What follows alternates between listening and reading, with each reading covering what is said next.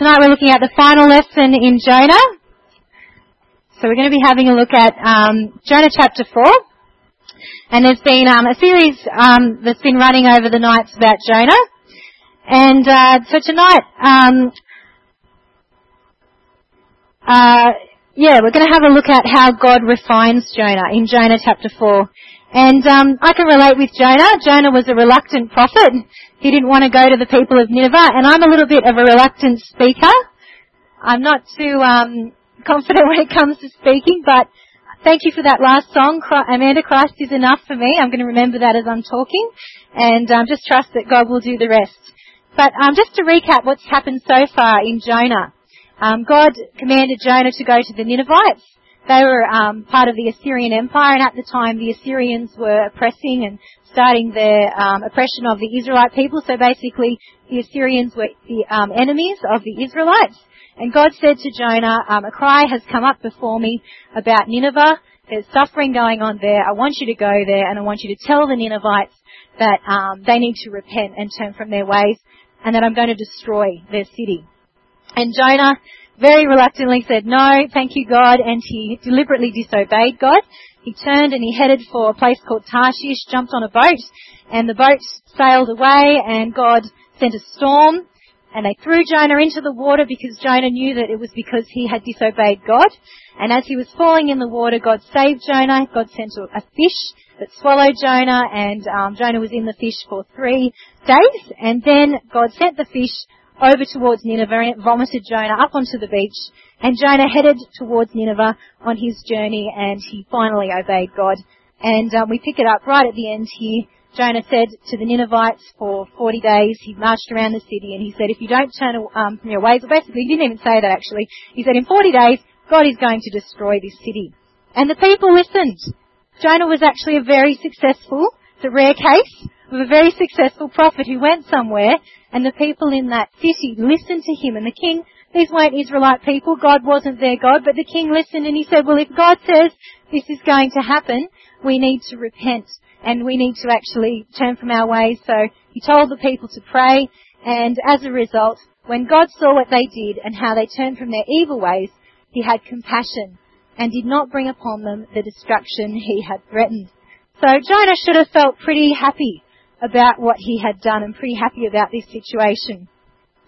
But his response is very different to what we would expect. And we're just going to have a look at that now. We'll have a look at the start of Jonah chapter 4. We're going to read from verse 1 to 5 if you want to follow along.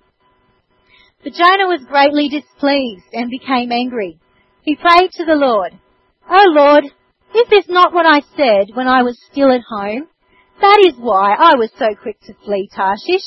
I knew that you are a gracious and compassionate God, slow to anger and abounding in love, a God who relents from sending calamity. Now, O Lord, take away my life, for it is better for me to die than to live." But the Lord replied, "Have you any right to be angry?" Jonah went out and sat down at a place east of the city.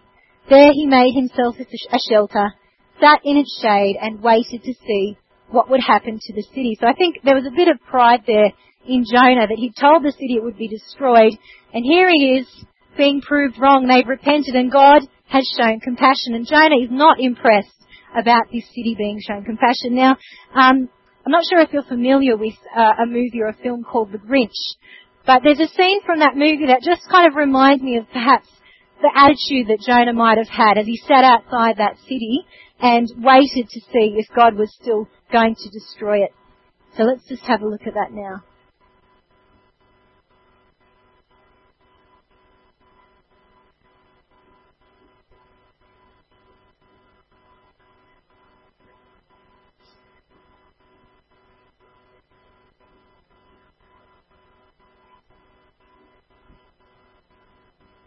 Oh, we've got our sound person just walked in. We might want to rewind it.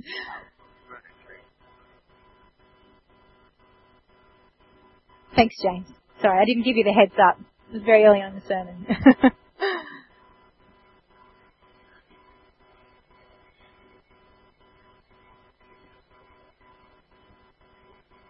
So, whatever the reason, his heart or his shoes, he stood outside his cave, hating Alphabetically. I mark you, Africanation who? I hate you!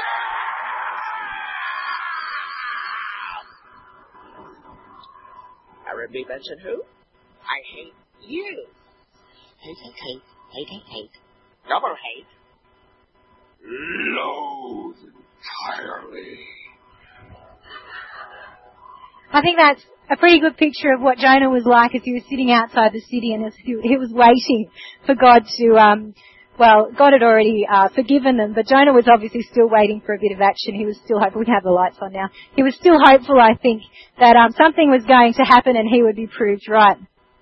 But I'd like for us to, just look at two problems with Jonah's attitude. We can see he did have a bit of an attitude problem, and tonight we're going to look at two of them. The first one is that Jonah didn't love with compassion, and the second is that Jonah didn't want mercy and forgiveness for others.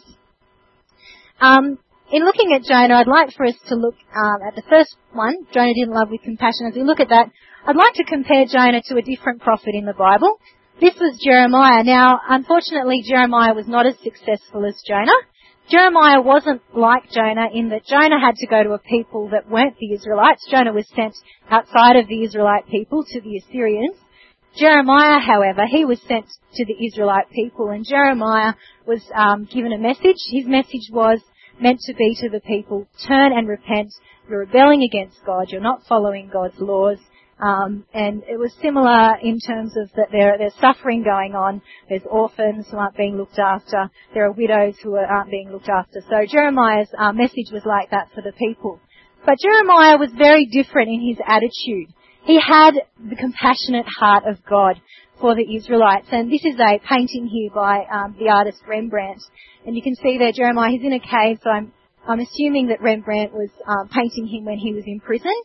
He was imprisoned by King Zedekiah before the Babylonian Empire invaded. And his eyes are really downcast in this picture, and that's how Jeremiah felt. And I've just taken a little passage out of the book of Jeremiah.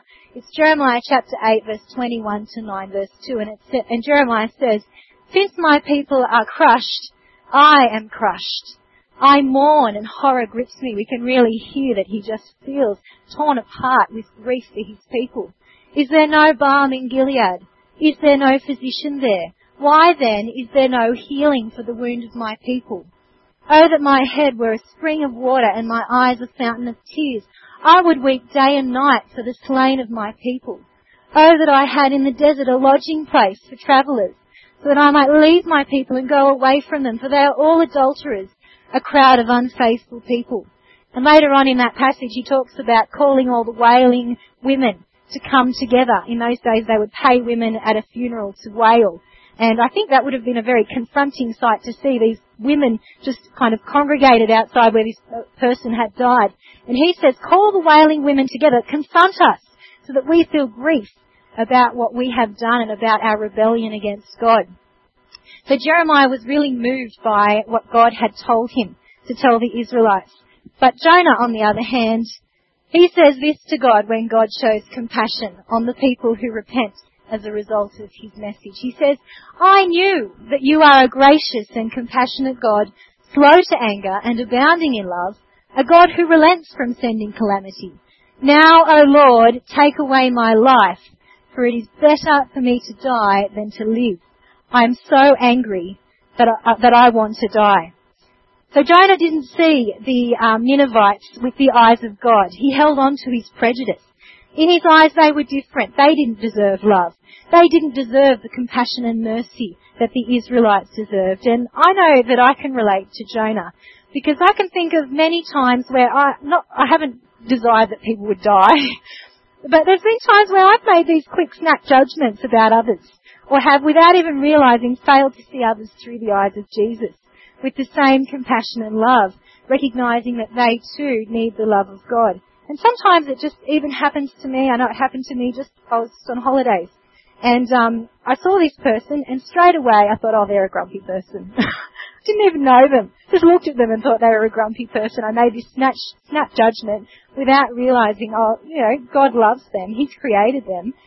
they're important in his sight. And for me to write that person off and to say, well, I don't think, I think this about that person isn't right. I can think of another example for myself when I was in high school. I became a Christian when I was in year 8, and I was really passionate, so passionate about God. And I tried to really love my friends and be a good witness to my friends. But I felt a bit isolated at my school. I was one of a few Christians in my grade. There was about 200 students in that grade, and I was just a bit fearful of others and what they thought of me. And I felt like if I let people get close, they might reject me because of my faith. So I kind of wrote those people off, and I thought, I don't have time for them. They're immature. I wish they'd just grow up. And that was my own pride coming out there.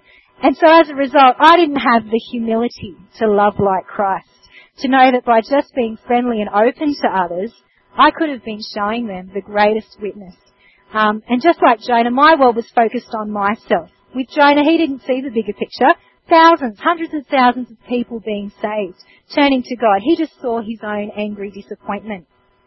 Now, just to contrast that, my younger sister, who's about 4 years younger than I am, she's a little bit lower down in the grades, she made a different decision. And when she was in year 11 and year 12, she decided that she was going to just not worry about what anyone thought about her. She was just going to try and love people and show care and concern for others. And God did a great thing amongst her grade. There were a few Christians in her grade, and they all just tried to love the people around them. And she was inviting friends to youth group. People were coming to youth group. She was getting to know other people that she didn't know prior to that. And as a result, her group became known as the God group in the school. And this is a public school. But they started to make friends with, it was a really nice community sense. Within that grade. It wasn't like the God group was over there and they were separate. They were very much a part of what things that happened.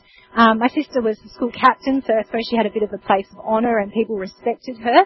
But I just see that her attitude was so different to my attitude because she chose to love. So, how much do we reflect the love that our Father has for others? How much do we reflect that in our thoughts, in our snap judgments, in the way we relate to others?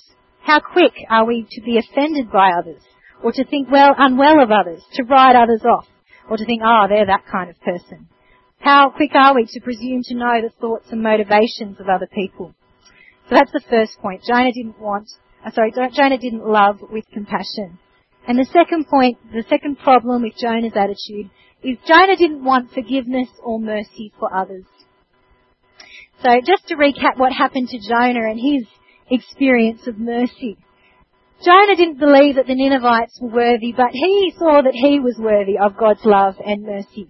And the irony is that Jonah willingly disobeyed God. He willingly walked away from what God wanted him to do. And God showed Jonah mercy. Rather than Jonah drowning in the ocean, God sent the big fish to swallow Jonah up. And in the belly of the whale, Jonah repented and he realized, God, I'm sorry that I've done this. But that didn't change the way that he saw Nineveh. And he didn't really look at the Ninevites and think, well, they don't actually know any better because they don't know God.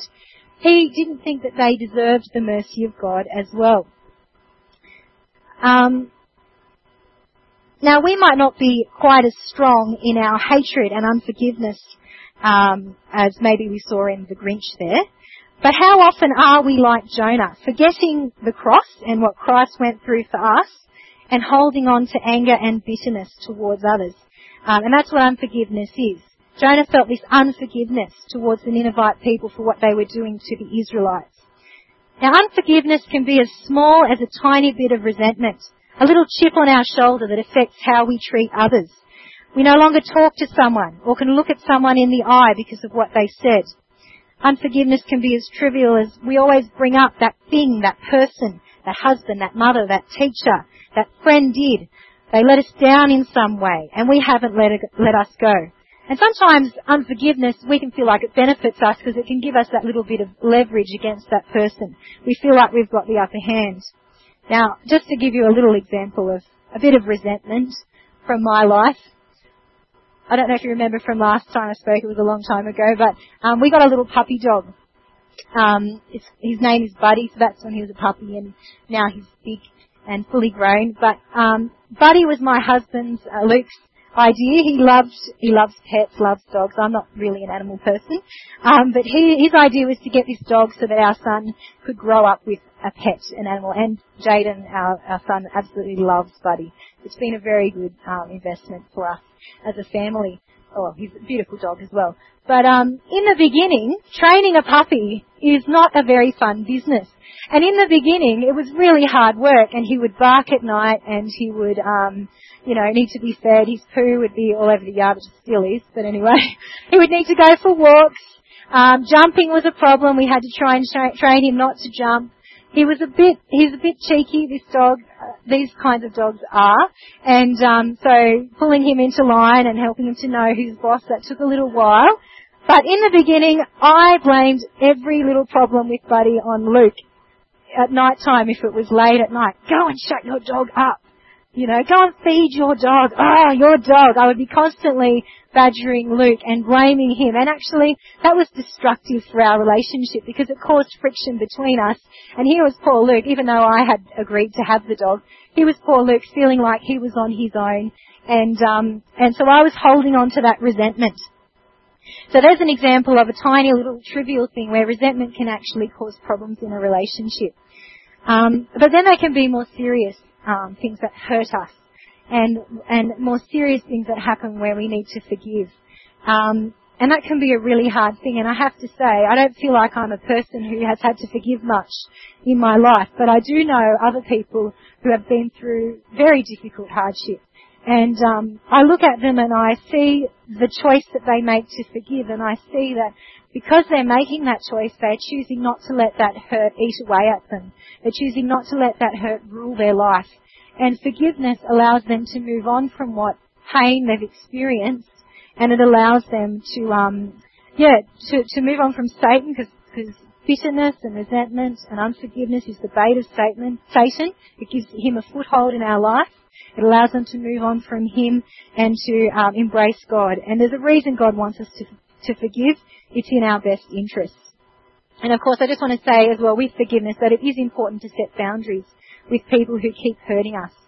Forgiveness doesn't mean repeatedly exposing ourselves to hurt, but it does mean asking God to help us let go of the anger, the bitterness, the pain, the resentment we feel towards someone. And I have had times where I've had to forgive, and sometimes it's been hard, and you just feel that real, I don't know how to describe the emotion, but you feel that emotion really strong. And my own experience is that when I just say to God, Lord, take this hatred and this anger away from me, it doesn't happen straight away, but the more that I pray it, the more God takes it away. And pretty soon I can look at that person and I don't feel the same, I don't know, it's almost like a wall goes up. I don't feel that wall going up when I look at that person. Okay, so those are those 2 points about Jonah. So what did God do? Well, God provided a lesson for Jonah. Throughout the story, God provided a lot for Jonah. He provided the storm to turn Jonah around, the whale to give Jonah a second chance to obey, and in teaching Jonah his lesson about his love for Nineveh, God provided Jonah with a vine, a worm, and a wind. So let's look at that part in Jonah chapter 4, verse 6. Then the Lord God provided a vine and made it grow up over Jonah to give shade for his head to ease his discomfort. And Jonah was very happy about the vine. But at dawn the next day, God provided a worm which chewed the vine so that it withered. When the sun rose, God provided a scorching east wind, and the sun blazed on Jonah's head so that he grew faint. He wanted to die. He's very dramatic, Jonah, and said, it would be better for me to die than to live. But God said to Jonah, do you have a right to be angry about the vine? I do, he said. I am angry enough to die. But the Lord said, you have been concerned about this vine, though you did not tend it or make it grow. It sprang up overnight and died overnight. But Nineveh has more than 120,000 people who cannot tell their right hand from their left, and many cattle as well. Should I not be concerned about this great city? Now, the lessons God gives us aren't always easy, and God roasts Jonah out to teach him about his love for his people. His right to show compassion. It's like God is giving Jonah the proverbial slap over the head and asking him, don't you get it? What right have you to be angry about my compassion about the vine? You didn't even make the vine, and yet you're upset that it was destroyed. You feel you have the right to be angry about that, just as you feel you have the right to be angry about this city. What's more, you feel you have the right to be angry about my compassion, the very compassion I used to save you. Yet again, you are concerned with yourself and your own comfort. But I, the Lord your God, who brought you here for these people, showing compassion to you despite your disobedience, I made this city of people. They are part of my creation. Look beyond yourself, Jonah. Have compassion beyond yourself. Don't I have the right to save it? Shouldn't I want to save it? The lesson for Jonah is this. In his mercy, God provides a scorching lesson. The lesson is God loves the world, not just the people of Israel.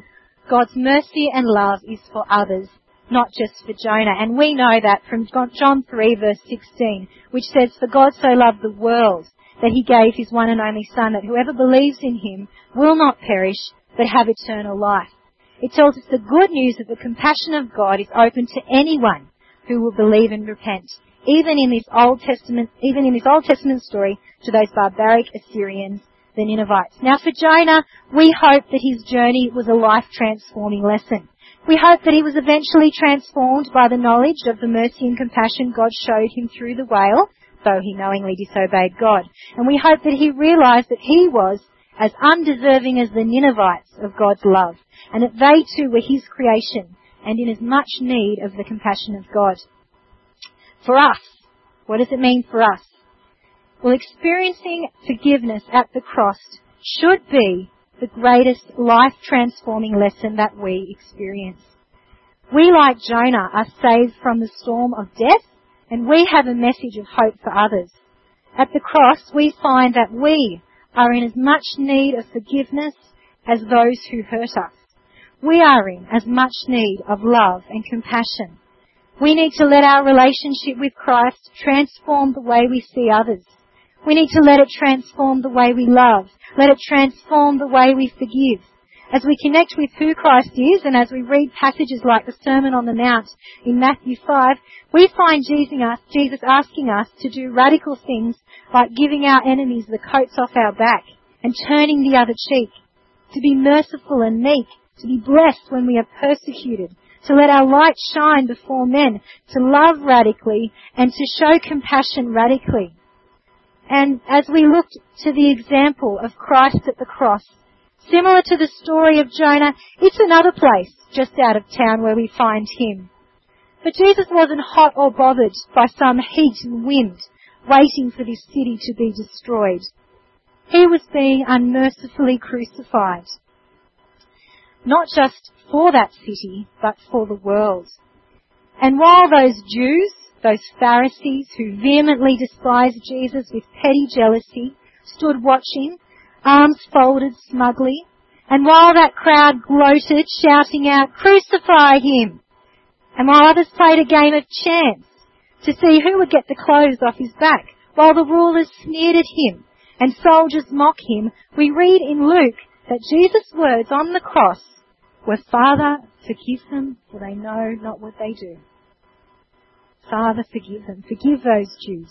Forgive those soldiers who are laughing at me and telling me to get down off this cross. Isn't that the heart of God, the compassionate heart of God? Just like in Jonah, when God said to Jonah, "These people don't know their right hand from their left." Jesus said at the cross, "Forgive them. They don't know what they're doing." What a huge act we have to follow if we're going to show the love of Christ. We see in Jonah that God loved the world. And we too, like Jonah, need to be transformed to love the world. We need to love and forgive like Christ. And I know that's not an easy thing to say. And I know it's easier said than done, especially forgiveness. Forgiveness is so hard. If you have been through real difficult hardship, I know forgiveness is a daily battle. I'm sure it is for some people here. But we have Jesus to help us. We have the Holy Spirit. we have the Holy Spirit to catch us in our thoughts and to tell us, no, you're not seeing that person the way that I see that person. And today I'd just like to pray. Let's just pray together and ask God to help each one of us to love like Christ and to, instead of being like Jonah, to be like Christ and to live like Christ in the way we love others. So let's pray together. Heavenly Father, I thank you for Jonah, Lord, and I thank you for how he shows up our own human nature, Lord, that we are so quick to dismiss others, Lord. It's in our human nature not to want to show mercy or compassion to others, Lord, and we admit that we need you. But, Lord, we thank you for the example of Jesus and for his radical love for others. We thank you for the forgiveness that he showed at the cross, Lord, when he was ready to forgive every single person who hurt him and put him on that cross, Lord. And I just pray that as we come to know you, Lord, as we draw closer to you, I pray that our experience of you would transform the way that we see other people.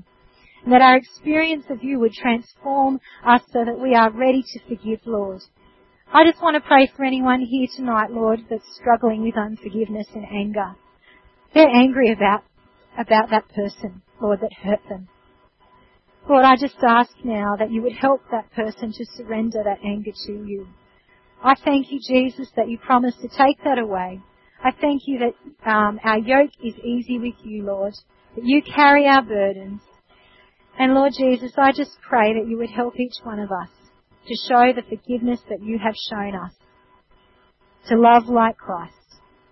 And Lord, as we do that, I just pray that our community would be so impacted by the love that they see, the radical love that they see, Lord, in each one of us. And we ask that in the powerful name of Jesus. Amen.